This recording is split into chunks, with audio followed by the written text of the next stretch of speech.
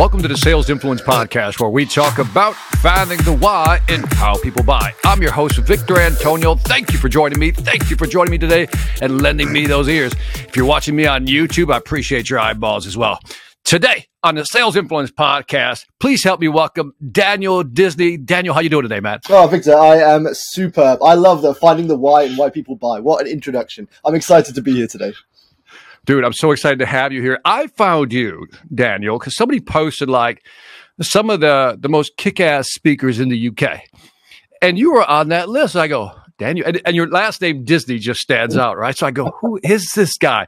So let the folks in the Sales Influence Podcast know who Daniel Disney is. Yeah, so I am a super passionate salesperson specializing in social selling and LinkedIn. I'm the author of the book, The £1 Million LinkedIn Message, and I'm also the founder and owner of The Daily Sales, which is LinkedIn's most popular page for salespeople. My passion is sales. I just want to help salespeople sell better, just like you, sir. Now, I did not know. This is full disclosure here, being honest. I didn't know that you were the founder of The Daily Sales. So when I clicked on your link, I was like, oh, I love this thing. Because I would always see these little, if you don't know what The Daily Sales is, where do they find, by the way, website? Where do they go if they want to see some of your graphics? I mean, LinkedIn's where the biggest audience is. So search Daily Sales on LinkedIn, but we're on Facebook, Instagram. We have a website. We're everywhere. Yeah, some of the photo memes, if I can call them that, are just fantastic. I was like, so I didn't know that. Congratulations on that, by the way. That's awesome. Thank you very much. 635,000 followers on LinkedIn and growing. Man, you're awesome, man. So I hear people talk about virtual selling. And when I heard some of your stuff, it was like very practical and tactical. It wasn't up here, if you know what I mean. So I mentioned earlier that I was rewatching one of your videos about 7 LinkedIn tips. Walk me through, man. Let's say I'm an entrepreneur. In fact, no, I'm a sales guy. I'm going to give you context here. I'm a baby boomer. Okay. I'm new to, baby boomer technology. I'm a little afraid of it, not too afraid. I mean, how do I leverage LinkedIn, man? Walk me through your process. How would you train a baby boomer or anybody else who's struggling with it? Yeah. So, I mean, I come from a traditional background, so I know I'm a millennial technically. I think I fit in the millennial bracket, but I wasn't brought up with social media. I mean, I started sales when I was 16 years old. There was no social media at that time. I cut my teeth in sales, making cold calls, knocking on doors, walking up and down streets. So for me, it was really a strange transition going from that into using things like social media. So a lot of the things I do when I teach salespeople of different generations is relate to them, that I was there. I came from a place of not really wanting to do it. But then starting to open their eyes to the potential to sort of understand that their prospects and customers are using it, how they're using it, and how, as a salesperson, you can use it in pretty much every stage of the sales process. The sort of 2 key things I tend to focus on first is personal brand. So just getting them to get comfortable sharing content on LinkedIn, starting to share their stories, their experiences, sort of take that switch mindset away from, okay, I need to sell something, to actually, all right, I'm just going to build rapport. I'm going to build relationships. I'm going to grow my network, sort of build that personal brand, and then change the way they use messaging. Again, switching from having that pitch approach of, I'm just going to try and pitch a product, instead of actually, I'm going to start a conversation. I'm going to try and deliver some value. I'm going to do some homework. I'm going to make it personal to them, make it relevant. Those 2 key areas, if you can kind of support people through that, the rest becomes a lot easier. My immediate trigger, and I know this happens to other people, when I hear the word brand, as a sales guy, I'm not a brand. I'm just not a brand. What do you say to that mindset? Can you reframe that mindset for people or help them get through that? Yeah, so you may not be a brand, but you are a person, and people buy from people. So if you want to take the word brand out from it, then it's just about being a person on social media. Not many people act like people on social media. Most, especially on LinkedIn, most of the time they're just resharing corporate stuff. They're not being a human being. They're not sharing their stuff. So it's about being a human being, because in sales, people buy from people. So show them that you are a human being, not just some other salesperson trying to sell them something. And I often, when I talk to, I'll just say baby boomers, let's pick on them. What the hell? And they think they have to create some of the greatest content. But, some of the tips you give on being good at social media, I like what the obvious tip is, comment and share people's comments, comment on people's shares or comments. And I think that's something simple. Walk me through some of the little things they can do, kind of dip their toe in the water if they just want to get used to this. Definitely, because creating your own content's a big step to take. If you haven't written a post or written an article or recorded a video, that's a big step. So to start, absolutely reshare other content that you find interesting, but that's also valuable to your prospects and customers. It needs to be giving something to them. It's not just about you. You're trying to give value to them. So share other people's content, but add your thoughts to it. That's the sort of soft step into it. So instead of creating your own content, you're just telling people why you enjoyed that bit of content. So like, here's a great blog that Victor shared. Really loved his key points. Point number 3 and 5 really stood out to me. I'm then sharing my thoughts and opinions. I'm giving value to my prospects and customers, and it's getting me comfortable and confident in slowly getting better at creating content. Then to take a step further from that, if you then are ready to create something of your own, maybe do something like a book review. Just review a book you've read recently, again, that could be relevant to your prospects and customers that you've enjoyed. And it's something that, again, you're not sharing your own personal stories, but you're definitely expanding on your personal opinions, talking about something else. And then the third step is to then start sharing your experiences and things like that. But baby steps. Yeah, I think something within your bailiwick, right? I think, I have to remind people all the time, you don't have to create something out of the box, just something within what you do, your sphere of knowledge. You mentioned something in that event you did back in February. You talked about I think it was the 5x5 rule or something about connections on LinkedIn. Walk me through that. You know what I'm talking about.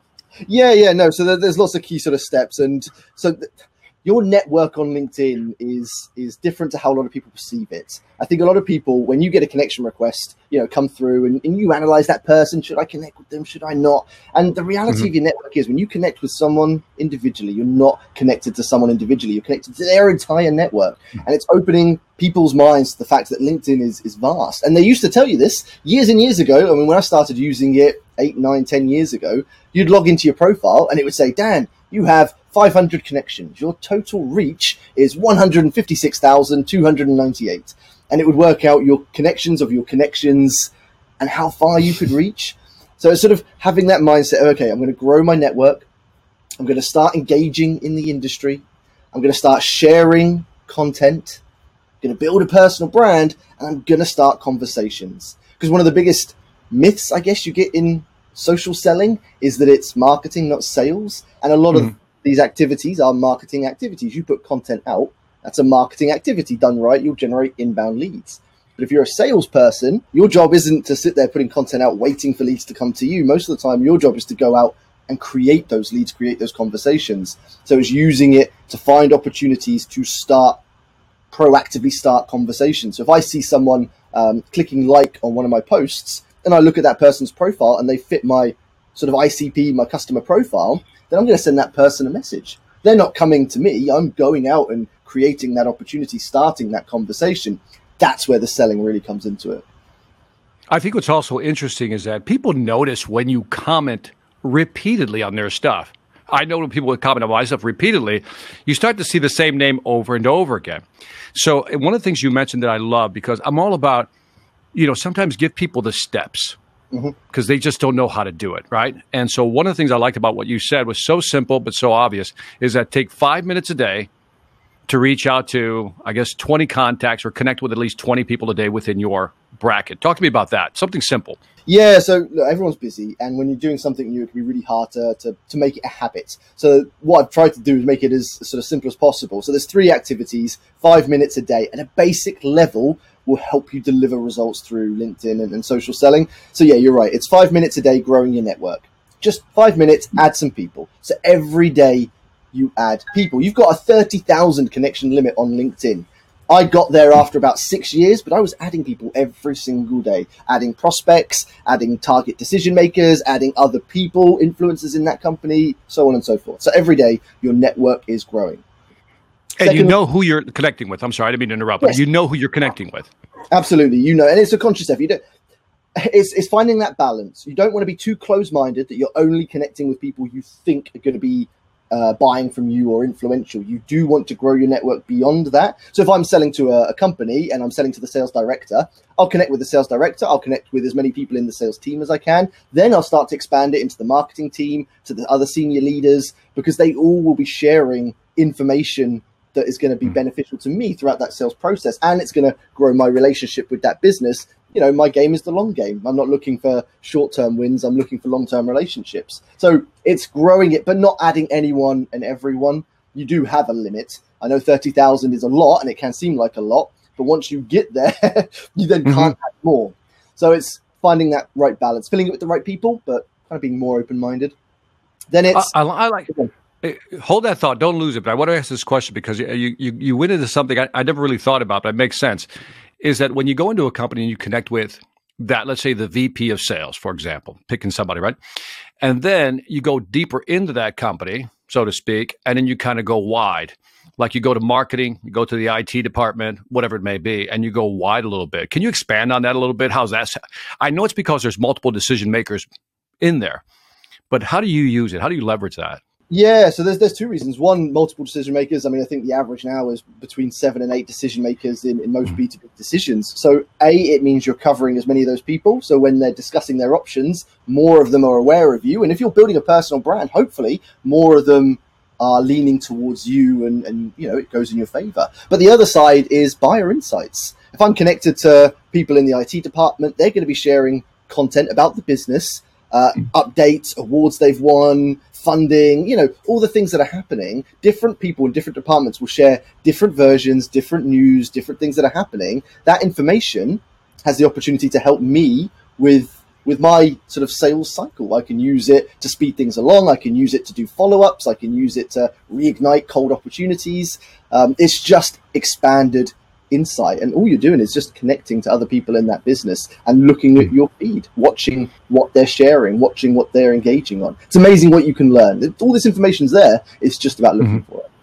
Yeah, I like the fact that let's say the marketing department mentions something, new acquisition, new product development. If you're talking to the CIO on this side, you can say, hey, by the way, there's a reason to send an email. You know what I mean? Exactly. And I love it. I love that. I want to ask about the daily sales. I want to go back to the daily sales for just a second, only because I think it's one of the coolest things you put out there, because it's so like these simple. By the way, if you don't have anything to share, just go to the daily sales, grab one of his meme photos and share that. How did you come up with the idea, the daily sales? These pictures with these cool lines. Do you know what? So I've worked in Sales Victor for my entire sort of working life, and it was, I think it's about 5 years old, 5 years ago now in September, 5 years September. I started to see memes a lot on Facebook. I love memes. They're hilarious. But I noticed there weren't really any memes relevant to sales. So I was sat at home, downloaded a free meme-making app on my phone, and just started playing around, creating some memes for situations that, were funny or I thought were funny for salespeople. Anyway, I started sharing them, and they started to get some pretty good traction on LinkedIn. And this was, 5 years ago. Memes were pretty... I don't think I ever saw a meme on LinkedIn before I started sharing them in my circle. They started getting traction. And, the moment I started to see the popularity, I thought, you know what? Why don't I try and create a brand, a page, one single place where I can share memes, I can share motivating quotes, I can share articles from sales thought leaders, just a place that, I'm a salesperson, I can follow, and every day there's going to be specific focused content for me that's going to help me sell, whether it's going to make me laugh and make me smile through the tough times that salespeople have, whether it's a motivating quote that's going to inspire me to keep calling, to keep messaging, to keep following up. And I created the page. I created the logo on my phone on a free app, set up the social media page, and just started sharing content. What I find funny is that, I'm looking, if you don't know what we're talking about, what's your favorite meme? Like, give me see if you could draw a mental picture for the folks listening to this. Give them a favorite meme that you have. Honestly, I love too many. I'll tell you my first meme, Victor. The first one I ever created, the one that kickstarted all of this off. It was the scene from Dumb and Dumber. And there's a bit at the end, Lloyd has this infatuation with Mary throughout the whole film. And he gets to the end and she sort of finds out that he, obviously dreams about being with her. And she turns to him and says, even if you were the last man on the planet, I still, there still wouldn't be a chance with us. And he sort of pauses, looking disappointed. Then he smiles and he goes, so you're telling me there's a chance? And the quote caption I put on that from sales is, when you're chasing after a prospect and they ask for a callback in 12 months. And there's so many salespeople that will think of that as an opportunity, whereas we all know they're brushing you off because they're not interested. Is that, so you're telling me there's a chance? That was, I love that line. I love that line. My son actually did an original song, and he sampled that piece. That's what's hysterical about it. He actually sampled that piece in the song. I So the really song want that to we use, yeah, the song that we use for the intro is called Dream Killer, and there's that sample of that in there. Like, so you mean there's a chance? You know, so one of the things I loved about him, I said, first of all, you did it in some of them in an ugly font, right? That's it's an ugly font, and I go, but that's what makes it clever, because you had a great graphic, great statement with an ugly font, and it just stood out. How did that help you?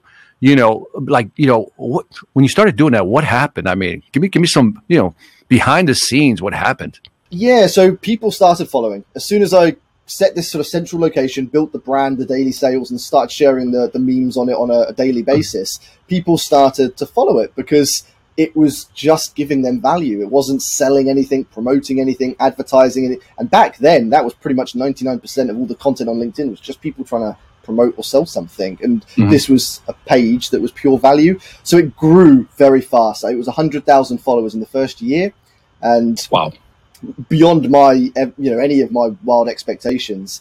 So yeah, it just grew really fast. And then as it continued to grow, I realized there was an opportunity to leverage it to connect companies selling to salespeople, sales enablement technologies, tools, training, events, etc., to help them reach that audience, but to do it in a way where it was sharing their content. So it just became a core page. And as long as I continue to give good content, which I try to do every single day, it continues to grow, and I'm helping those salespeople in all the various ways through the content. I'm connecting them with some of the best sales companies out there with the tools and technologies, and it's just created this community. And I mean, 5 years, Victor, and I'm still learning as I go. I got to ask you, I don't want to know numbers, but how were you able to monetize this? Because it's like simple graphics with clever phrases, and you're just blowing this up, which is like, I just like, this guy's awesome, right? And so how were you able to monetize it? That was the biggest challenge. There's no playbook for this, because there's no sort of guide. No, there is. That's why I'm asking. You grow an audience by means. Here's what you do to make money from it. The thing I realized is I can't and didn't want to make money from the users, because this is free social media content. You know, that they don't need to pay for it. It is free in other places on the internet.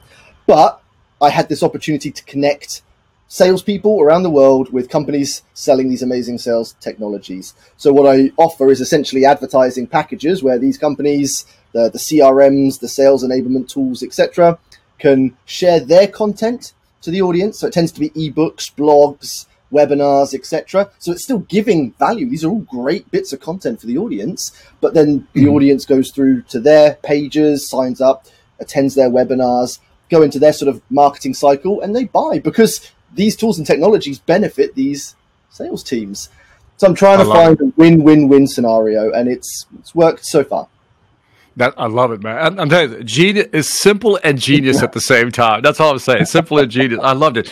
Hey, Daniel, how did you get into like sales? I mean, you mentioned knocking on some doors, but early on, man, I always like to know people's sales story. Like, what was it?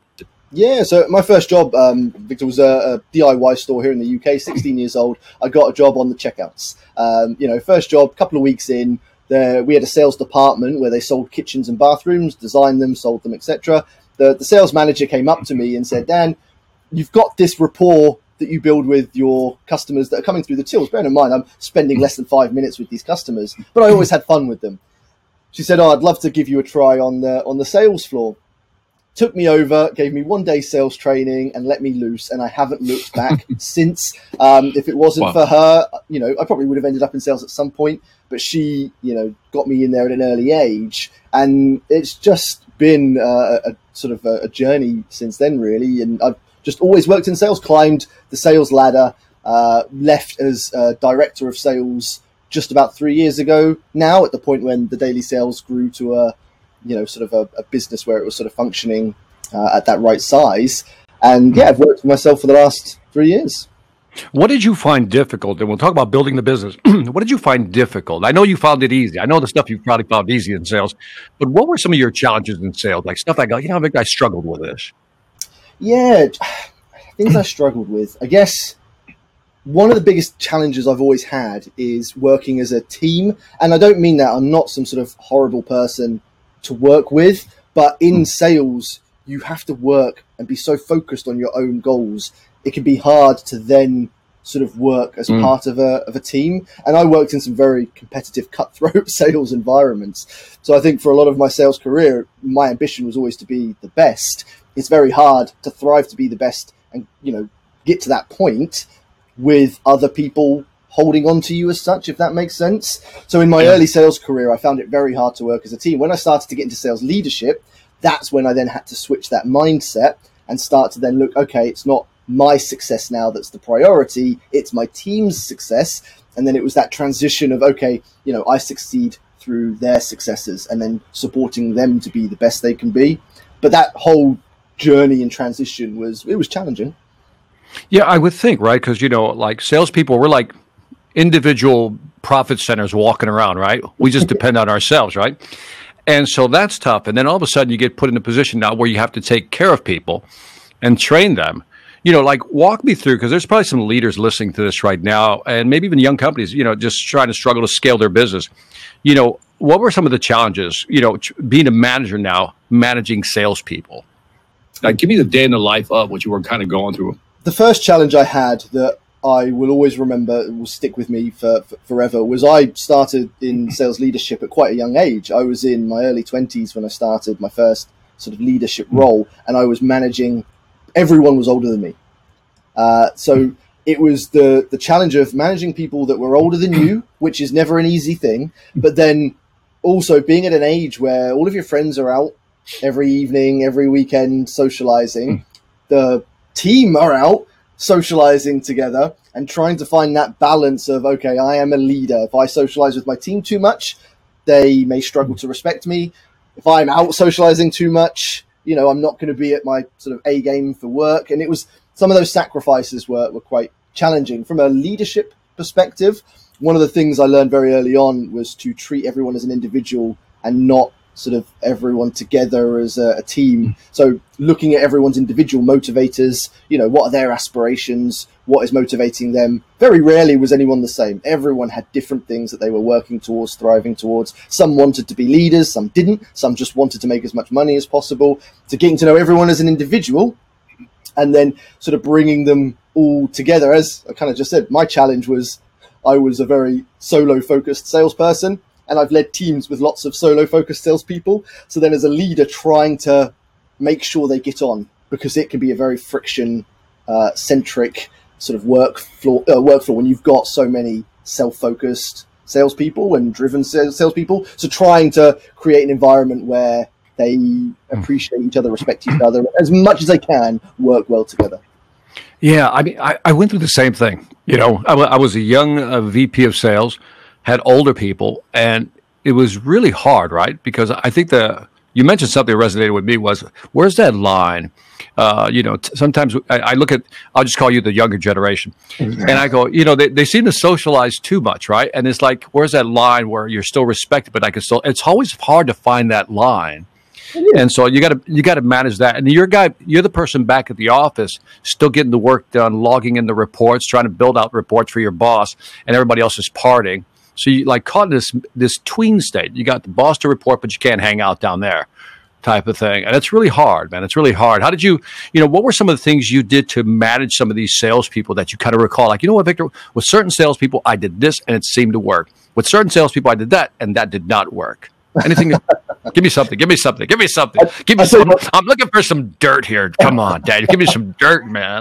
The best tip I can give, and I remember the first day of being a sales leader, and obviously I had the sales director supporting me sort of into this role, and no training, no sort of support prior to this. This was day one. Okay, on the floor. Let's see, what are you going to do? How are you going to react? Now, before this, I'd been told about one sales rep in particular who was trouble, just the worst person. Everybody has that one. Everyone has that one. Anyone who's led them before, just constant hassle. The first thing I did, and again, there was no logic at the time behind this. This was just my gut instinct. First thing I did when I walked on that floor was I took that person to the side and I had a one-on-one chat. And I just leveled with them. I said, look, this is my first day. I want to make this sort of, you know, shift as good as possible. I want us to both be successful. And I just spoke to them as a human being. I didn't sort of come down to them as a boss. I didn't sort of pivot myself higher than them. I just level with them. Look, we're both here. What can I do to make this good for you? How can we work well together? And honestly, it was one of the best shifts. And my director took me aside afterwards and said, never expected you to do that, but that's the first time we've seen this person perform like this before. So for me, it was that learning to listen to everyone individually and treat them as human beings. If you try and manage them, you're just going to get friction. Same with sales. If you try and sell to people, you're going to get friction. Just treat people like human beings. It makes the whole thing a lot easier. Dude, I love that. I love that. Two things I love what you just said. The first one is you dealt with the elephant in the room right away. Dude, let's talk real quick. Yeah. I know you're a badass. I'm the new guy. I get it. I can learn from you. Maybe you can learn from me. Can we try to work together? And the other person probably felt a sense of respect, I would think. Like he acknowledged me. Because that's what people want, acknowledgement, right? And the thing is, when you try to manage people, I love the way you said that. When you manage people, you're going to get friction. You got to guide people. You can't manage them. And I think that's where the true managers come. Did you find it hard? There's like something called Polanyi's paradox, is that you know it, but you can't explain it. And that's always a fascinating thought to me, because I know a lot of great salespeople. And then you ask them, man, why are you good? How do you do it? And they go, I don't know, man. I'm just good. I just talk to customers. You're like, that's not really an answer. That's an example of Polanyi's paradox. They know it. They just can't explain it. Did you ever find that situation, or were you on the receiving end of something like that where somebody couldn't explain it, but they did it? Does that make sense? Yeah, for a lot of my younger years, I was in that situation. It was hard to understand how I did what I did, why I did what I did. But it's one thing I've put a lot of time and effort in over my sort of, I guess, older years, or more recent years, is that sort of self-discovery. And it unlocks so much more when you can understand yourself. You can understand your real motivations. You can understand why you do things, the way it makes you feel, how it can impact others. That self-discovery is really valuable, but it's not something that I was natural or I was born with. It's hard when you don't really know why you do what you do. You just do it. And I see that in a lot of salespeople, especially I think ego can really cloud that vision. So even if you do or try to understand yourself in the sales game, especially when you're successful, ego can really then start to cloud that judgment, because it tells you different things. Your ego will tell you different things. Oh, you're successful because you're amazing. You're successful because you're better than other people. You know, all these sort of not good judgments. And I think when you can kind of clear that cloud away and realize that everyone's the same. We all have successes, failures, struggles, challenges, wins, losses. You know, there really isn't much that differentiates ourselves. It takes you to a humble place, and I think if you can get there, you know, everything else becomes easier. I like the way you look at ego as a cloud. What a beautiful analogy, man. It's a beautiful visual, because they're in that, I'll call it a fog, okay? Same thing, right? Vapors that you can't see clearly, right? Because you're in your own head, your own fog. And then as you get older, more mature, I think there was a study that said around 26 years old for males, there's a part of your brain that becomes more reflective, you know? And so, you know, that you begin to look at your self-discovery, your mode of behavior, and you move away from ego, and you become more reflective, and one could argue more forgiving. Because you're like, all right, you're being a dumbass. I get it. You're young. You're being a you know what I mean? You're able to pull back a little bit. And so, so I love that. And so, what was the, give me a big bonehead move that you did when you were young, like something that you just screwed up, just so everybody knows that you have an Achilles heel, that you're human, you bleed. Let them know that, you know, give me something, Daniel. I'll share with you two stories from my first sales role. And I look back at this and I cringe. I am embarrassed because I was a very now this is what I want to hear. This is what I've been waiting for. That's what I've been waiting for. Go ahead. Here's the juicy stuff, and I'm sure everyone's going to laugh and probably cringe at the same time. Okay, first one was I arrived late for one of my sales shifts. And this was after being successful for several months, top salesperson. My ego cloud was as cloudy as it could be. And I stroll in late, maybe half an hour, 45 minutes late. My manager's having a go at me. I'm in T-shirt and trousers because I'd cycled to work. Had my shirt in my bag, so I had to get dressed. I was already late, but I still had to get dressed, ready to sell. And instead of going to the staff room, to the toilets or whatever to get dressed. I literally walked up into the showroom, took my t-shirt off, put my shirt on, my tie, just got dressed in front of everyone. I had no blinkers. My manager's shouting at me. Didn't matter. I was the top of the piece of the pile at the time. And I look back at that and think, oh, God, I can't believe I actually did that. That's rude, disrespectful, unprofessional. The other thing that is more of a funny story, in the early sales days, I would go out partying with friends and stuff. And one night, not much sleep, a lot of fun. Went into work the next morning, and next to kitchens and bathrooms, we also sold beds. And I decided to stupidly lie in the bed. And before I knew it, I fell asleep and had a customer wake me up about an hour and a half later asking for help. So, yeah, two of my more embarrassing stories there, Victor. I can only imagine the customer going, I need help, but should I? I need help, but should I wake him up? I didn't sell a bed either.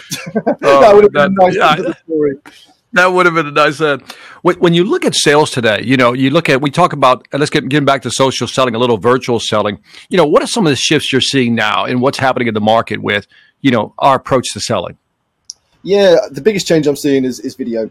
And imagine you see it as well in different areas. It's impacting email, video calls, but on social, video content, video messages. Video is probably the biggest thing to impact sales, kind of since social did. I mean, LinkedIn and social selling impacted the sales arena 4 or 5 years ago heavily, and still in early stages in reality. But video's really still quite early. So many salespeople and sales teams haven't created video messaging or content yet. So that's the biggest transition. And for a lot of salespeople, myself included, going back a few years, doing video is scary. Like sitting in front of a camera, it's not a natural thing. Thinking about all the details that impacts video messaging and video content, again, it's a process. So I'm seeing a lot of companies, and this year especially has forced the hand of a lot of companies really starting to embrace that video transition. And I think that's going to be happening for the next few years. That's interesting, because I think it is a big shift, right? You see the move towards video, and I think a lot of people are having a hard time getting on video. Talk to me about your perspective on video prospecting, and how would you go about doing it, or how do you go about doing it when you do it? Yeah, I mean, video prospecting is huge. I mean, there are a lot of people saying it's the thing. Video prospecting is the best thing you can do in sales right now. And the reality is it's good, but it's not much better than any of the other ones. If you make cold calls right, you're going to win. If you send written messages on LinkedIn right, you're going to win. If you send emails right, they're all working. But video messages can and do work well to people that respond well to them. The things that are working well for me at the moment, so I use Vidyard. So what that allows you to do is record a video in front of a screen or a web page or a LinkedIn profile. And in terms of standing out from your competitors, you're sending pretty much the highest level of personalization possible in a video message, because you can actually show them why you're sending this video. You can highlight key areas in their profile or on their website or in a news article that prompts you to then think that you can help them. That there is just nothing close to that in the sort of sales arsenal that allows you to do that. The other thing that makes a big difference, the details, the little tiny details. What are you wearing? What's behind you? Is there good lighting? Have you got a decent camera? Can they hear you clearly enough? These tiny little details add up to make quite a big impact. And I've seen and reviewed quite a lot of sales prospecting videos that don't have those things. And I don't know. It's no different to making a bad cold call. Yeah. Well, two things. Let's back up a little bit, just for the folks who are, again, I'm always thinking about, there's people who know how to use video, just like, it's old hat, right? I know how to do this. So let me take a moment for those who are still struggling to get on video. You said you used, what is it, Vidyard? Vidyard, yeah. Vidyard. Dude, it's that accent you have, man. Vidyard. Vidyard. I know we have Vidyard. I know we have the accent. So on Vidyard, so walk me through a process. And again, I'm looking for a very simple process here. It's not complicated. When you're thinking about sending it, what's your thought process? All right, there's 5 or 10 people I want to connect with. It's my first outreach. Do I send them an email first? Do I then do a video? I mean, walk me through what you do, your process. I try and do as much homework as I can. So before I do anything, I do my research. So I will look at what type of content they engage with generally. So I'll go onto their profile, I'll go through their activity feed, and I will look through the content that they're engaging with a lot. Is it video? Is it text? Is it audio, sort of podcast related? And that gives me an insight into what style of messaging could be more effective. A lot of the time at the moment, it tends to be video, just because video is pretty much everywhere on LinkedIn now. So I will do the connection, and I will send a hyper-personalized video message to start using Vidyard. I will record a message, usually highlighting something in their profile that I believe gives me reason to think I can help them with what I'm selling, whether it's the LinkedIn social selling training or the advertising on the daily sales. I will have that on the screen in the video behind. I will talk them through it, be as engaging as I can, and send that through. Tends to have a pretty strong response rate. And then I'll take that conversation out of a video and turn it into usually a Zoom call or an email where you can go into more detail. Once that detail's been given, then it will be, again, either a follow-up Zoom call, phone call, whatever it may be, to talk about any questions, objections, and then next steps. That's probably the most common cadence I have. No, I love that. I love that. And by the way, you highlight something, again, to us is second hat, right? Yeah, you go into the activities feed. It's amazing to me how many people don't know what an activity feed is, right? I mean, it just blows my mind. So if you don't know what an activity feed is, just go to the person's profile page, and then it says see all activities. And then you can see everything they've commented or clicked on, liked, shared, whatever it may be. That gives you an indication of who they are, what they like, what their interests are, and what you're looking for. You correct me if I'm wrong, Teddy, but what you're looking for is a way in, right? You identified this is your ICP, your ideal client profile. You're looking for a way in to like introduce a conversation. It's almost like if you're a guy going up to a girl at the bar, you're like, okay, what's the angle here? Okay, what's my approach? What's my angle of approach, right? And so I think that's the first big step. And then I love your cadences as you go through there. What are you finding that people are struggling with? You know, when you're talking to different companies, you train with a lot of companies, you speak at a lot of companies. You know, what are you finding that companies are constantly coming back and saying, Daniel, my people need help with this, this, this, and this? What are those things? The biggest, most consistent challenge, and it's why I do what I do, is they can't get their salespeople to use LinkedIn. And I have so many VPs of sales directors who are saying, Dan, I keep trying to get them to use it. I set incentives, we've tried the training, and we're just struggling to get it into habit. And that was why I created, going back to what we were talking at the start, the 15 minutes, the 5-minute activities, because I know that first step from learning something new to turning it into a habit is always difficult. And salespeople are busy as it is. They've got hundreds of calls to make, emails to send, etc. So I wanted to try and break it down into simple and small, minimal efforts that can start to deliver results. Because once salespeople start to get traction, then once they've got that buy-in, they'll happily invest more time and more effort into getting more. It's just getting that initial buy-in. So again, it's that first step into making LinkedIn, social, digital, virtual selling into their sort of day-to-day routine. Okay, so I'm going to be redundant here. We're going to go back because I want people to really get what you have to offer. The reason I think people don't use LinkedIn is because they simply don't have a mini blueprint of how to do it. So go back, walk me through again the 3x5. Just walk the 3x5 again. Walk it through. Take your time. No, go for it. So the first 5 minutes we kind of just covered. I'll go across it very quickly. The first 5 minutes is growing your network every day. So adding people every single day. And I'd recommend adding between 10, 15, 20 people a day. Don't add too many. Some salespeople get too excited. They want to hack and get there quicker. You risk getting banned by LinkedIn if you add too many people too quickly. So 10, 15, 20 is a healthy amount. And that's 100 a week. That's a few hundred every month. And it will soon grow. Add people every day. Just 5 minutes a day is enough to add a good chunk of people. Next one is engage in your industry. So as we were talking about earlier, this is liking and commenting on industry relevant posts. Now, done right, some comments get more engagement than the post itself.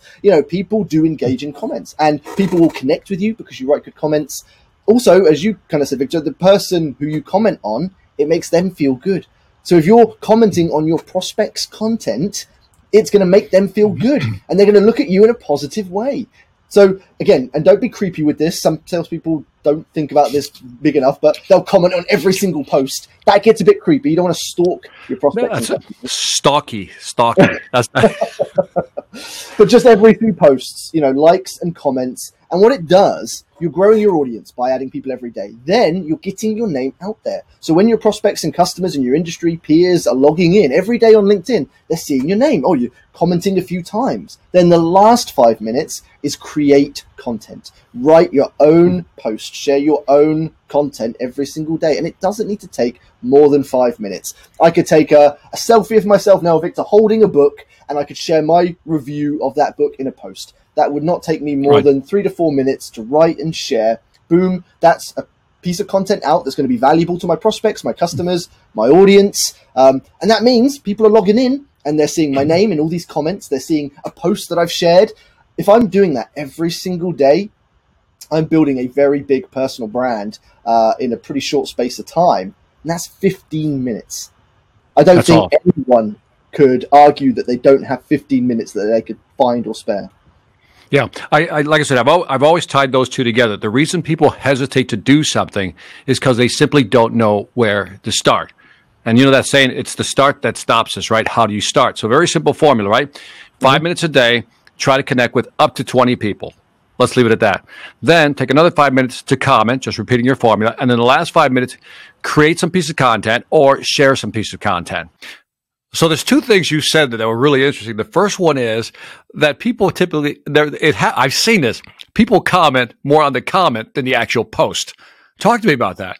Yeah, so I mean, and again, this is when you comment something interesting, not just saying great post. You're not going to get tons of engagement on that. No. But when you add your own thoughts, your own experiences to someone else's post, add a bit of humor or maybe expand on it, show something of value within a comment, then it gets its own engagement because you can like comments, and some of these comments are getting more likes than the actual posts themselves, and it's a great way, again, to get your name out there. And even if you're not ready to share content, just starting to comment, it's about finding your voice. For a lot of salespeople out there, it doesn't just happen. You don't just log into LinkedIn and know what to write. And when it comes to creating content, again, that's a big step. So commenting is a nice way just to start getting used to sharing your thoughts and opinions on social media. And I think two things I've seen work. One is to take a contrarian view of the comment, and the other one is to create a question within the question. So the person states something or asks a question. I said, but you really should be asking this question because this is a bit deeper question. And then people comment on that. The other thing you're implying in all this is that you're just creating top of mind. See, I like that word better than branding between us, because top of mind says, I want you to know I'm there all the time. And salespeople, I think the old school salespeople, I'm only speaking for the old school, okay? That's all, Daniel. I'm only speaking for the old school people. We can see top of mind. We can't understand branding, but it's the same thing to your point. It's about being present. It's about being relevant. It's about being consistent, whether it's a brand, whether it's just being in front of them knowing that you're there. And social media has made it easier than it's ever been for salespeople, because by sharing content and engaging, you're there. It's not, think pre-social media, how else would you have done that apart from a semi-regular, consistent phone call and by maybe showing up at the occasional event? You can now do this on a daily basis. And for me and the people I work with, that creates extremely strong relationships that can last a long time if done right. Because you're not just catching up once every 3 months, 6 months, 12 months. Oh, hi, Bob. How's everything going? How's the product? Want to buy anything else? No. Okay. Speak to you in another 12 months. Yeah. You can communicate on a regular basis, and that creates really good, long-standing relationships. You're creating community and not just calling somebody because you want to sell something. Yeah. And one of the things you hit on that video, and everybody hits it, but I love the way you specifically put an emphasis on it, is that life in selling is about omni-channel. It's not just about one channel. It's an omni-channel. Take it away, man. Add some flavor to that. As the social selling guy, I get drawn into so many arguments from people saying, it's cold calling versus social selling. And, the reality is far from it. You don't have to choose. You don't need to choose. One of the best ways I describe it, I use those little finger mazes you get in like newspapers and puzzle books, where it's like a square maze and you've got 3 or 4 sort of entrances in, and you've got to try and find which one leads to the middle. All the others lead to dead ends. And that's every single prospect right now. Even you and I as consumers, we all sit within our own little maze, and each of those doors represent the different channels. One's the phone, one's email, one's LinkedIn, and we each have different preferences. Now, if someone's to try and cold call me to sell to me, I tend to not answer cold calls. I work for myself now. I only have a mobile phone. If I get an unknown number through, I'll probably leave it until they leave a voicemail. And if it's relevant, I'll call them back. But that's not going to be the right door to reach me as an individual consumer. But engage with me through social and email, where I'm certainly more active, you're probably going to get a reply. Everyone is different. And as a salesperson, you need to be trying as many of those different doors, because some people, they're not on LinkedIn. And actually, they'd rather you pick up the phone and call them. There's no right or wrong. It doesn't matter what you think or what you prefer. But as a salesperson, if you want to reach as many people as possible, you need to be using and mastering as many of those channels as possible. And sometimes, and I'm sure you'll agree, it's a combination thereof, right? Absolutely. If I send you if I call you first, you won't answer, but I'll send the email, and then I'm going to tell you I'm going to follow up with another phone call. Sandwich them that way, exactly. Whatever it may be.